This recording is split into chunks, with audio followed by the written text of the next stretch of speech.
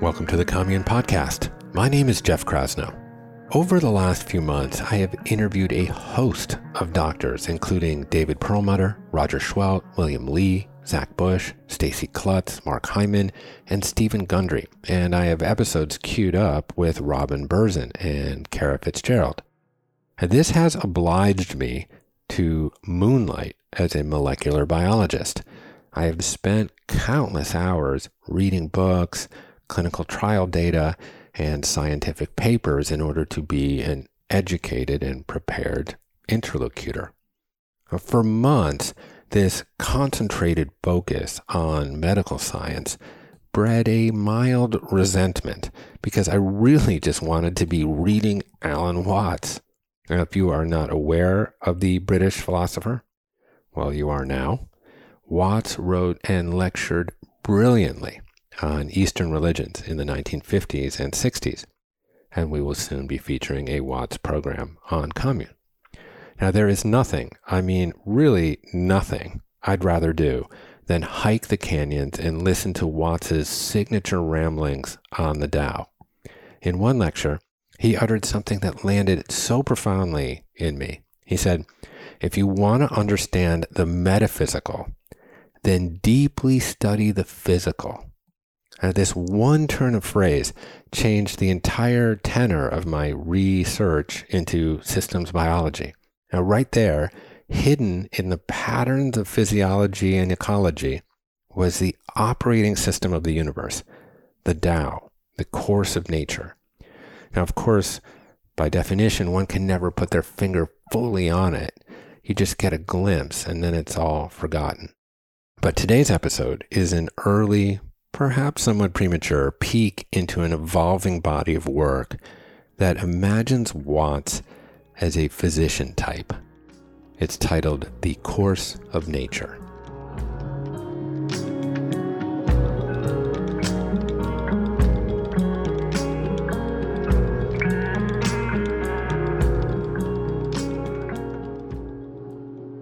So in this exhortation, I will unveil the foundational intelligence of the universe. Don't trust anyone that makes that claim. The Chinese mystic Lao Tzu famously told us, the Tao that can be named is not the eternal Tao. And then he proceeded to write a book about it. And we leverage words as symbols to explain the inexplicable. A haiku, popularized by the Japanese poet Basho, democratized poetry. Even dunderheads like me can pen a poem. Haiku, in its finest form, expresses complex ideas simply. So here it goes, the cosmic logos in 5-7-5. Dinner is ready. Micah runs to ring the bell. People trickle down. Life. Information, energy, connection, spontaneously emerging, moment to moment. Can I ring the bell now? Micah solicited me for the third time as she pulled her leg effortlessly behind her head. I dipped the soup label into the mammoth cast iron pot and slurped one last sip. Go. With great delight, she bounced out of the kitchen and galloped down the cobbled path toward the stone archway, peppering in a couple of one-handed cartwheels along the way. Hanging in the transom of the curved entrance passage is a mighty old iron bell. Micah grabbed the twisted jute rope dangling from the bell's crown and hoisted herself up as if to climb it, latching her feet onto the bulbous knot at the rope's end. The force of her full body weight on the rope caused the bowl of the bell to swing to and fro. The clapper struck the alternate sides of the bell's mouth as it swayed, producing 4 deep, resonant tintinnabulations that reverberated through the valley. The toll of the bell signaled to the members of our modest commune that dinner was served. Slowly, but deliberately, everyone wrapped up their respective tasks and trickled down to the communal table to break bread.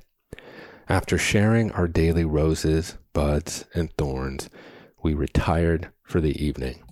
Those of us with children read stories, and those of us without made children. This was our nightly lockdown ritual on the commune. This affair, the process of convening for dinner, is a simple portrait of the integral and interwoven components of life: energy, information, and connection. The first law of thermodynamics tells us that energy can neither be created nor destroyed, only transmuted from one form to another. If you want to understand the metaphysical, again, dive deeply into the physical, for it is there where you will discover nature's fundamental intelligence and patterns. Micah engages her wee biceps and tugs the rope, converting chemical energy generated by her mitochondria to kinetic energy, which is transferred to the bell. The bell then hits the clapper, leveraging its kinetic energy to produce sound energy, vibrations that travel through the air in the form of waves. These sound waves consist of frequency, which determines pitch, and amplitude, which determines loudness. The sound waves produced by the striking of the bell are carried by molecules in the air until they reach Skylar's ear. The signature of the sound wave, determined by its amplitude and frequency, vibrates her eardrum in a specific manner. These vibrations are amplified by the three smallest bones in her body, the hammer, the anvil, and the stirrup, and are subsequently transformed once again into electrical energy by cells known as hair cells. Sensory neurons transmit these electrical signals to various parts of Skylar's brain, which decode them and turn them into something meaningful, such as dinner is ready. Now, if you want to pull this thread further, you could ascribe Micah's energy to the consumption of carbohydrates from plants, which were generated by light energy from the sun, catalyzing a process called photosynthesis. The golden apple that fuels Micah's cartwheel is a combination of energy and information. More specifically, visible light energy originating 93 million miles away through the fusion of hydrogen nuclei in the sun, combining with the information carried by the nucleotide sequence of the DNA in the apple tree's seed. You and I are not completely unlike the apple. Like an apple tree apples, humanity, peoples, we are information animated for a fleeting moment by energy. Our corporeal lives come and go like leaves, as modifications of captured light enlivening temporary packets of information. And in death, we don't really die. Yes, the instruments with which we consciously experience our own subjectivity cease to function, but neither our energy or information is destroyed. It is passed on. We are a part of a continuous energy, paying sunlight forward. There is no cosmic carpenter, no creation, just spontaneous emergence.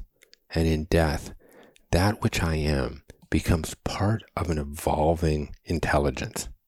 Now, my information, my genetics with their random mutations and epigenetic updates, the DNA of my 39 trillion gut bugs, the carbon dioxide bacteria and viruses that I exhale in great volume, my deepest thoughts and occasional innovations, my creative artifice, my written musings, my musical writings, all of it passes forward like a baton. My information plays its minuscule role as the 99th violin in the symphony of life's evolution. In physical death, nature swallows me whole, mixes me up, selects for the best of me, and reanimates me in another form. And such is the fundamental functionality of the universe. Life and death, creation and decay, inhale and exhale, wakefulness and sleep, being and non-being. The coincidence of life on Earth is a finite experience, but not one that will end soon, given the sun has an estimated 10 billion more years of burning bright. Of course, there is no guarantee that visible light, electromagnetic radiation, will permeate our atmosphere. The cause of the last great extinction was likely due to a nuclear winter instigated by an 8-mile-wide asteroid striking the Yucatan. The devastating effect was not the impact itself, but rather the inability for plants to absorb sunlight due to particulates in the air. This disruption to nature's operating system broke down the food chain, and 75% of all species went extinct. This is where life, energy, and information exists in mutual interdependence. Everything in nature, including you and including me, is dependent on everything else. You extirpate the wolves and the forest goes fallow. You kill the bees and the flowers don't bloom. You kill the plants and you kill yourself. Now, if you don't fancy meditation and the sensation of integrated consciousness that it invokes, then perhaps this is a simpler way to put it. There is no such thing as a separate individual. You don't make your own oxygen. Imagine a wonderful spider web stretching into infinity, and in each intersection of the web, there is suspended a bead of water which reflects every other bead. This is Indra's net, the Buddhist portrait of the interdependent world. Now we study these patterns of nature, the swirl in marble, the striations of muscle, the grain of the wood, which indicates the flow of sap, the churn of water, and the dinner bell sound waves. Inside these phenomena is the yin-yang, crests and troughs, asymmetrical order emerging out of opposites, animated information connecting with itself, arising moment to moment, utterly impermanent. Every expression of life is a brief modification of information and energy that, like a wave, says hello and disappears back into the great ocean. The energy is transferred and the information distributed and selected for. The purpose of water is not to reach the ocean, though that is the lowest point. The purpose of water is to flow. It starts as solid snow atop the mountain, melts into a liquid in the stream, evaporates into vapor in the air, and once again falls atop the mountain. It changes states of being. Are we any different? We're fooled into thinking that we are stable, reliable selves because one moment seems so much like the last. There is an illusion of physical continuity. But when we understand physiology, we know that we are completely unstable. We eat, and serotonin floods our brain. Insulin is released by the pancreas. Heart rate slows. Respiratory rate decreases. Blood goes to the gut.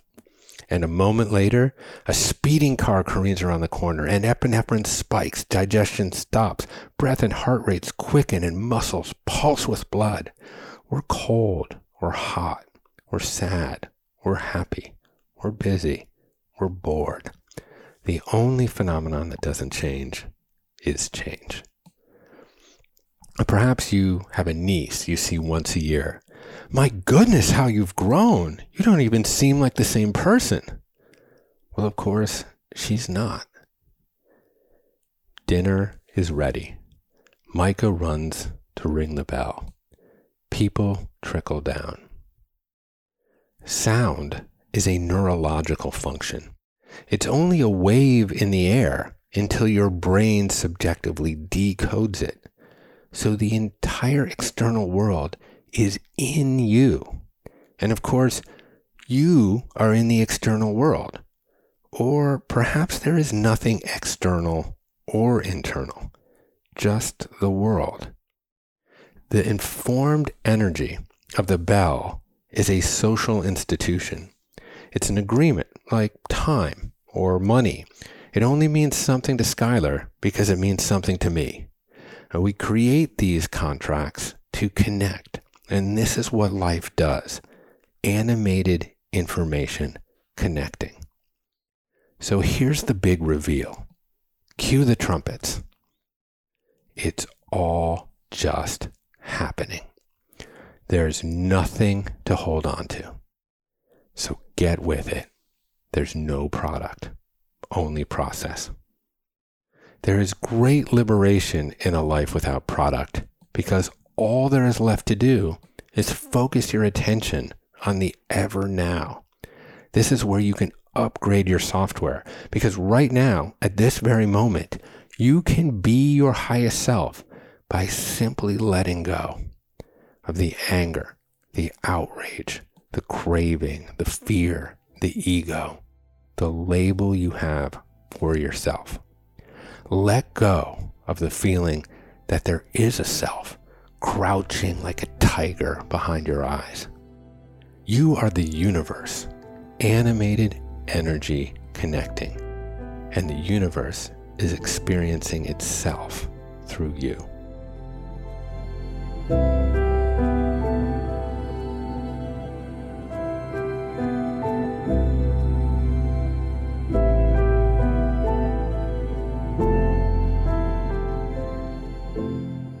Thanks for listening. Drop me a line anytime at jeffk@onecommune.com. That's all from the Commune for this week. My name is Jeff Krasno, and I am here for you.